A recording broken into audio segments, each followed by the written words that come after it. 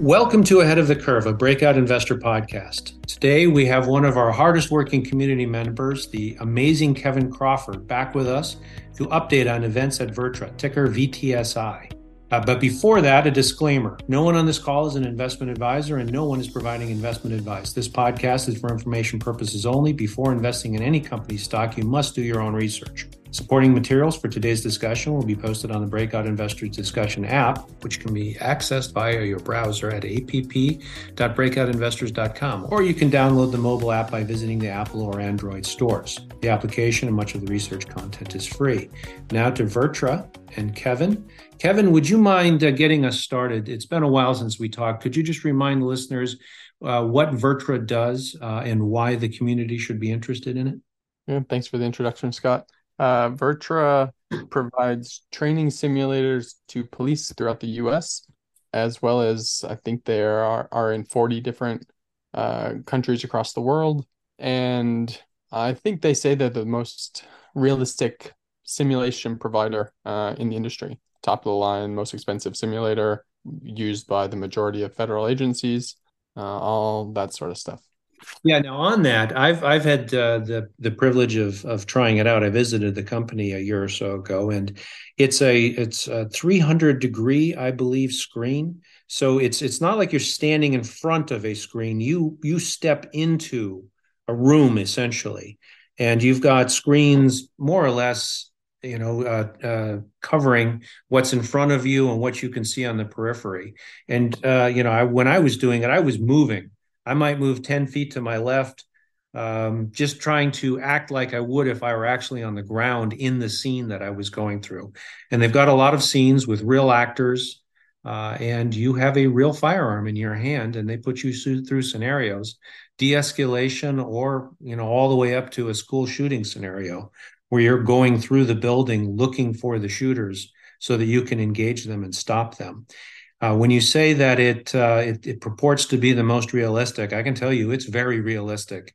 You really get pulled into these situations. Your heart is beating, and the excitement is real, and the experience is real in the sense that if it's the situation has you pulling the trigger, you pull the trigger, and the scene adapts to what you're doing. And afterwards, you replay it, and you can see where the assailants' rounds went and where your rounds went, and how you did against the scenario you were up against. So, anyway, it's. I just want to assure everybody that this is real training, and I can easily believe that they're the best in the world. Now, on that, Kevin, to give you the mic back, it goes beyond the screens and the scenarios. Can you just talk a little bit about the special equipment that VirTra brings to the party? Yeah, I think one of the themes of the U.S. Army's modernization program that's been in the works since for a couple of years now, 3 or 4 or 5 years, probably been talked about even longer, is the need for real weapons in all of their training programs, rather than what are called simulator weapons, where they basically recreate what looks like a Glock and feels like a Glock, but isn't actually a Glock. And VirTra has their own, they call it drop-in recoil kits that can go into live weapons and have them compatible with the simulators, and not only VirTra simulators, but theoretically any simulator, because they become electronic. And those there's a strong need and high demand for those, both in the U.S. Army, and there have been other programs announced throughout the world where these sorts of drop-in kits could be useful. All right, so just to go into some detail, and then there's pictures of this on the Breakout Investor app, along with I think it was you, Kevin, that found the price list for these drop-in kits that they make. I don't know that it would work with a revolver, but if you're dealing with a semi-automatic, the magazine is the CO2 canister. And then there is something that it replaces the firing mechanism. So a police officer can walk in with his sidearm. And if VirTra knows they're coming, they'll have the appropriate recoil kit, and they can turn the officer's personal sidearm into a simulation-ready piece of equipment and run through the scenario. The magazine causes the weapon to recoil. And so there's not the loud noise, but other than that, it's a very realistic situation. And I saw the machine shop, and they had drop-in kits for every kind of weapon I can think of. Glocks, Colts. They had them for AR-15s and M16s, and for AK-47s. So they've got a banana magazine for an AK-47 that militaries somewhere in the world are using for training. And I'll add that in the recent conversation I had with the CEO, he mentioned that VirTra's recoil, the how much the gun kicks, is multiples bigger, more realistic than competition. So I think you have that added reality to VirTra kits. Now, I didn't experience this myself, but I'm told that the number of recoils you're going to get would match how many rounds would be in the magazine. So if you're in a scenario and you've used up all of your rounds, this thing's not going to recoil, and you're going to be aware you need to reload. All right, so you gave away the next piece of the story. VirTra has been selling into the police and border and other protective services in the United States and other countries. And it looks like VirTra is making a play to move into military training. And there's a big story here. And I'm going to just sit back and let you go for a few minutes trying to frame out what the opportunity is with military and what some of the issues are that we're seeing. I mentioned the U.S. Army's modernization program. The Marines are going to be a fast follow to that too, and kind of are involved to an extent. But the Army is kind of leading the charge. There are a few different programs as part of this modernization effort where VirTra has applicable functionality here. One of them is with the IVAS headset, which, if you know, is a XR/AR headset that is on the head of the soldiers, and it integrates. It's one of the opportunities here is you can do training with it, where you're kind of viewing video game characters within your headset, and you can interact with them with your weapon, which design docs the RFPs that were issued all called for drop-in recoil kits technology. And during the ITSEC ITSEC conference in December, which is training and simulation conference, I think the biggest in the world, in Orlando, VirTra's recoil kits were actually being presented by the U.S. Army PEO STRI as being part of the training portion of the IVAS program. All right. Let me see if the thinking is, all right, so a lot of modern combat is urban combat. So if we can think of some of the games we played where you need to go into a building, the idea is that you'll have an integrated system with a VR headset that will put combatants in front of, they'll integrate. You're both seeing the room that you're literally standing in, and there will be a enemy presented through the VR headset relative to that room. Yep. That's the idea, and this would open up a lot of training potential for the military. And in order to make the training situation realistic, they want the soldier to be carrying an M16 and an M16 that recoils and an M16 that needs to be reloaded. Jumping ahead, there has been some issue, I believe, with the integration. If you think about it, a VR headset and looking through the optics of an M16, they haven't quite sorted that out yet. Is that your understanding as well? I don't think there's enough details to know that is an issue, but there are other issues with the IVAS program that need to be sorted out. So I don't think it's important what specific issue is, but there are issues. Off the top of my head, like there's field of view, there's the weight of the headset. A bunch of people get like nauseous when using it. But what you said might be right. I don't have enough knowledge to say one way or the other, but like that's not the sticking point. All right. Well, filling in the background, I think it was last calendar year we were expecting a large order to come in related to the modernization program and the IVAS, and it's our understanding the company was ready to go, but there were issues with the headsets, AR, alternative reality headsets, and that needs to be worked out before we think that VirTra will get a large recurring order to supply the drop-in kits for the weaponry that the Army wants to use in these training programs. I think back in 2021 when the stock jumped maybe to $12 towards the end of the year, maybe October or something. The thought was that IVUS was supposed to roll out and go to production at that time or roughly around that time. And that's when they announced, when VirTra stock dropped, it was more or less the same day that the news came out that IVUS wasn't rolling out. Now, IVUS has continued forward, and I know that there have been Microsoft's got a $21 billion contract as the main or the lead on this project. Yep. And that has continued, and they're continuing to work through. They're swapping out some vendors. They're swapping out some equipment. So, as Aaron likes to say, this is business that was delayed, not lost. Is that our perspective? That's our understanding. I think the modernization effort seems to make sense from like a logical, how does the army advance in the next 5 years, and the upcoming kind of metaverse technology boom. All the pieces are coming together. I don't think it makes sense that they completely drop this program in the near future. Now, this is just one of several. The listener should understand that Kevin is especially adept at looking through very dense and complicated government publications and ferreting out that which is relevant for the companies that he's interested in. And over the course of the last 2 years, you have identified that there are multiple shots on goal here.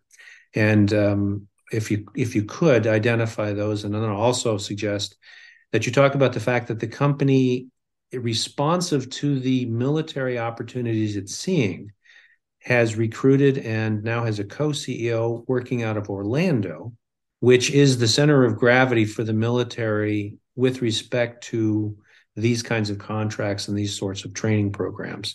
So the company is going after multiple significant opportunities, each of which is their own project, their own timeline, their own opportunity. And it's the multitude of these which continues, I believe, to keep Kevin and others interested in the name. These things are coming, they're taking time, but when they arrive, we hope that they're material. Could you develop that a little bit for us, Kevin? Yeah, and you touched on a good point. Going back to the IVUS program, I think this one will probably be the largest opportunity because it could, in theory, be used. Headsets were initially planned for most soldiers. I think right now there's some talk of maybe not every soldier, but maybe squad leaders or something like that. But the opportunity is still relative to the size of the army, whereas the other programs maybe are less so. So the IVUS program and VirTra's involvement seems the biggest opportunity. The other opportunities, one's called the Soldier Virtual Trainer, which will probably be rolled out to different stations throughout the U.S., as well as it's been a bit since I looked into this, but maybe there might be some training opportunities at the point of need. So soldiers can bring with, if you imagine a headset being the trainer, soldiers can carry that around with them. Maybe they need 1 or 2 per squad or 5 per squad. So it kind of scales to a similar extent, but I don't think the opportunity is as big in this program. But anyways, these RFPs for the Soldier Virtual Trainer program have again called for drop-in recoil kits. There hasn't been concrete evidence that VirTra is involved in this yet. Like I said, there was for the IVUS program, but the requirement for drop-in recoil kits, VirTra being kind of the cream of the crop, and the industry is kind of, for this type of technology, is pretty small anyway. So VirTra is definitely the front runner to the extent that we can make guesses. That's one program. The timeline for SVT, Soldier Virtual Trainer, is something like there'll be another prototype contract announced this year, and there'll be a production contract announced next year with deliveries roughly in 2025. So it's a bit out, but the opportunities that VirTra can be involved could come up at any point in time over the next, up until then. I think if they're involved, they should be announced by 2024, whenever that contract is announced. But they might get announced as being involved in this 2023 opportunity. I'm not sure. I'm not counting on it, but it's possible. All right. Are there any other programs we should mention on the military side? Yeah, the other part of the training opportunity of the modernization effort for the Army is called the Live Training System, LTS. They're essentially trying to replace some existing systems with more advanced technology. And I don't know logically, recoil kits are a possibility. I don't know if they'll use blanks in this program, but it's essentially like live training exercises where right now they use blanks. In theory, if you wanted to use recoil kits, you could. And if you use a computer system, you can kind of do like a laser tag on the computer with headsets or something like that. Or you can put on a vest where you're shooting lasers. That is an opportunity, but I don't know how to gauge it and gauge their possibility of involvement. But the opportunity is coming up. I think a production award is supposed to go next year. You just reminded me that the systems are so sophisticated that after my experience, I understood that they could replace live fire training. Police forces, I don't know how often they need to go to the range just so that they're familiar with their firearm and they'll hit what they're aiming at. My experience is you could replace live fire, not with blanks per se, but with the compressed air experience. That computer is going to tell you exactly what you would hit. I think you and I have talked about it in the past, thinking about that in the context of a soldier, which is, many times as much training necessary, the number of rounds that would be fired, and the overall cost of that.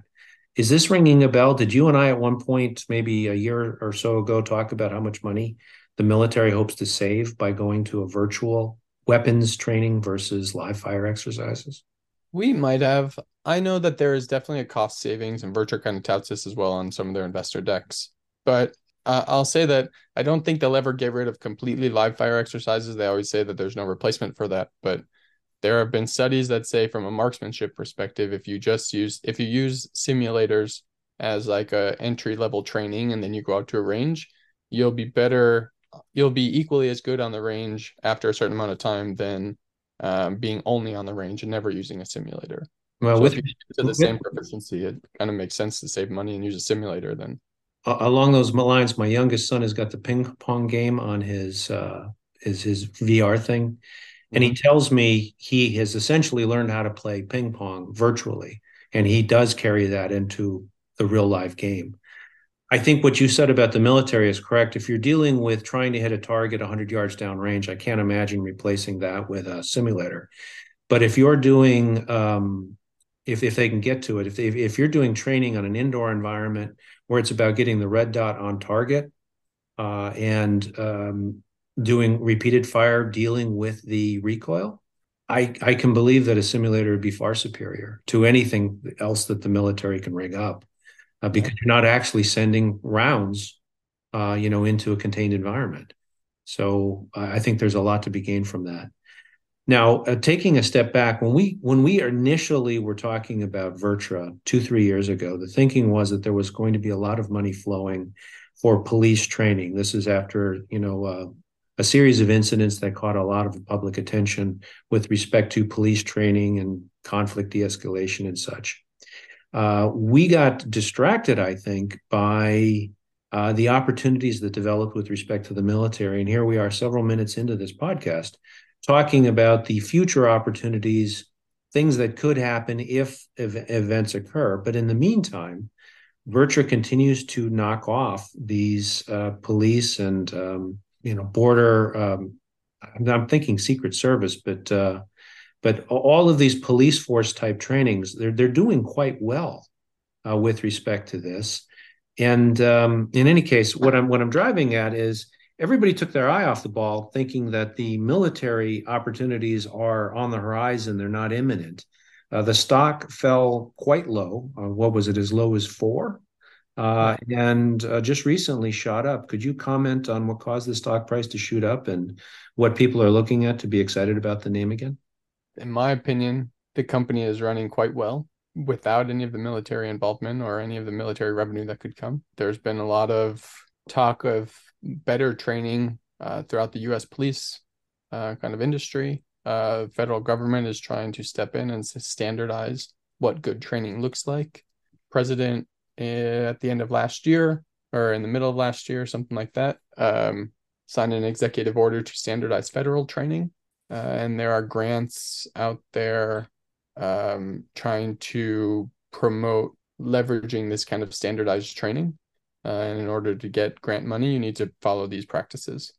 So from a business perspective, there's a lot of tailwinds, and the company has been performing great, growing revenues internationally and domestically. And like from my perspective, I thought the stock going down to sub 4 was not really. It kind of disconnect. It was kind of disconnected from what the company was doing. They had a tough 2022 from some unrelated, like one-off things, I'd call them. So I'm just checking the watch list to see, what the community thinks about VirTra. The breakout community was asked in February, and they have a $8.27 target. You've got a $9 target. I've got an $8 target. The stock closed today. Let's see, 569. So we all see a couple of dollars in it. Do you think that the company is going to continue to communicate good news? Do you think that this is a good time for people to be eyeing the company, getting back in? Or do you think we're in wait time and there will be time and we'll alert them via podcast or otherwise when it seems a good time to get in? I always struggle with this one. Ideally, I'd rather be early and right than late and right. I think I'd struggle with that being it's not, I don't know if confidence right word, but so the opportunity is so clear in the future that I want to be involved earlier than later. But from like the next 12 months perspective, their backlog is I think the largest it's ever been, or second largest it's ever been for a given quarter, and that kind of portends to good revenues in the coming quarters. I can't imagine a world where I think they've grown their revenue 17 years in a row or something like that. I can't imagine that with the backlog that they already have and some of the industry tailwinds, that they won't be able to do close or better than last year. So I'd say you have a relatively safe floor. And if the military opportunity happens to be delayed until 2024 when those first programs launch, or even a bit longer, I don't think the company really deserves to be priced at $3 or $4. Very well said. You have some valuation tools that I use to, I pop in assumptions and it gives me valuation targets. And I think this is one of the most asymmetric that I've looked at. The company could have a significant increase in revenue with good margins, as you say, pretty much any time. It's hard to imagine this business, which has been around for quite some time, is consistently growing, is well operated, is developing and penetrating new markets on a monthly basis. I don't see it having much downside. What it's suffering from is just a lack of attention from the market. It was around 12 in 2021 and fell as low as 4. And there really wasn't any bad news. What there was is disappointment that really good news was delayed. I've got an $8 target on it, but I think that the stock can and will be worth a lot more. It's just we need something to happen to bring, Mr. Market back to the scene. Now, having said all of that, I think it's our general sense that if and when VirTra really starts winning some business, it's likely to be acquired. Is that your current belief, or do you think that has changed? That's still my belief. I think when you have a kind of niche product that fits in military programs, I think some of those prime vendors see that as an opportunity to increase their likelihood of winning future contracts. So I think that sort of thing can lend itself to acquisition. But personally, I don't know how to separate the military business and the police business. If a prime contractor buys the recoil kit technology, what are they going to do? Or buys the company, what are they going to do with the police market? And separately, if someone sees the interest in the police opportunity and simulator business, what are you going to do with the recoil kits, which could potentially be sold to military? So some people throw out Axon, or some people throw out some of the prime contractors that are big military players, but I don't see it as clearly. I could be wrong, and I'm not an expert here. So, but I do think the company is a prime acquisition target in the future. On April 4th, I threw some information on Axon up on the platform, and I pointed out that this is the Taser company, and they describe their business as mostly working with police forces, training and the like, and they're growing very rapidly. But the most exciting thing about looking at Axon as a potential peer is that the company currently trades for 15.5 times sales. Anything half of that would see VirTra, multiples of where it's trading now. There is a lot of opportunity if VirTra just continues along its current path. And I think anyone would see that, especially somebody that's already got the types of contracts that would really allow exploitation of this unique technology. Yeah. So, as I say, I think this is one of the most asymmetric risk profile upside opportunities that the breakout community is looking at right now.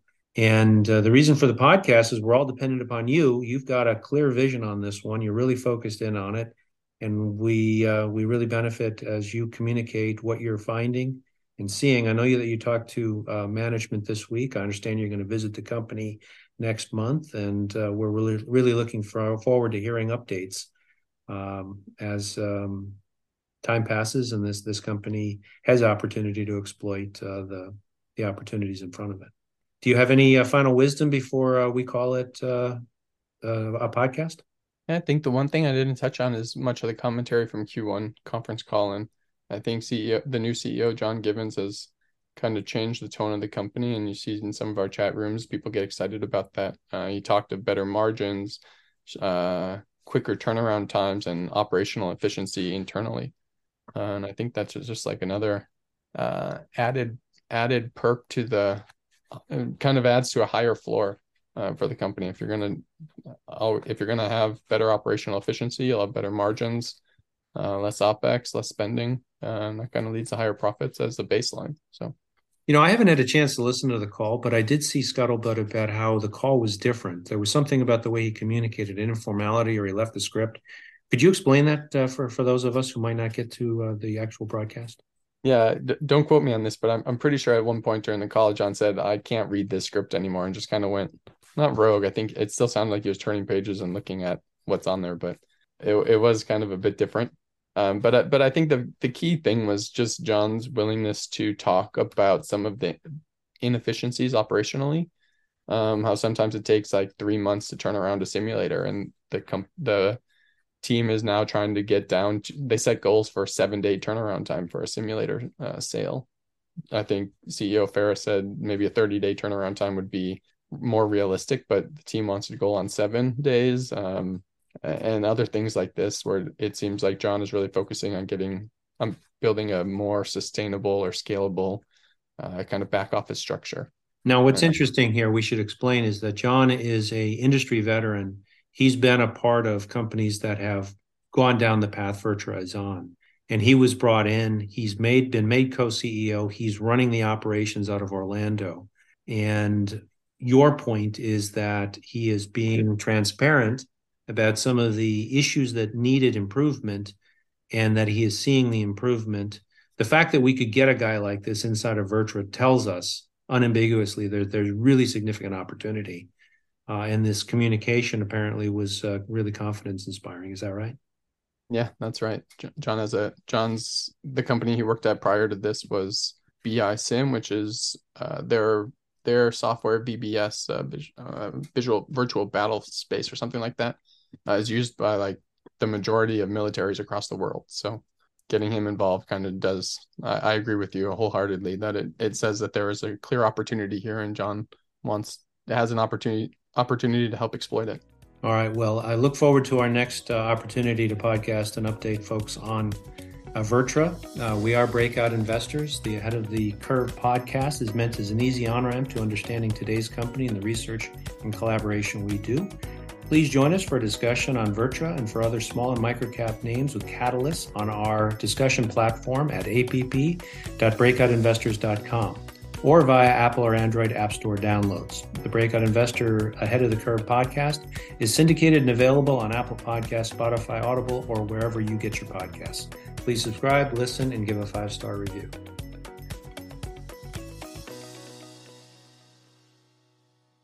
Some or all the speakers may maintain positions in the securities discussed in this podcast. The views in this podcast expressed are those of the speakers, not breakout investors. This podcast is for informational purposes only and should not be relied upon as a basis for investment decisions. Neither Breakout Investors nor any of its affiliates makes any representation or warranty, express or implied, as to the accuracy or completeness of the statements or any information presented by this podcast and any liability, including in respect of direct, indirect, or consequential loss or damage, therefore is expressly disclaimed. No one on this podcast is an investment advisor, and no one is providing investment advice. Before investing in any company's stock, you must do your own research.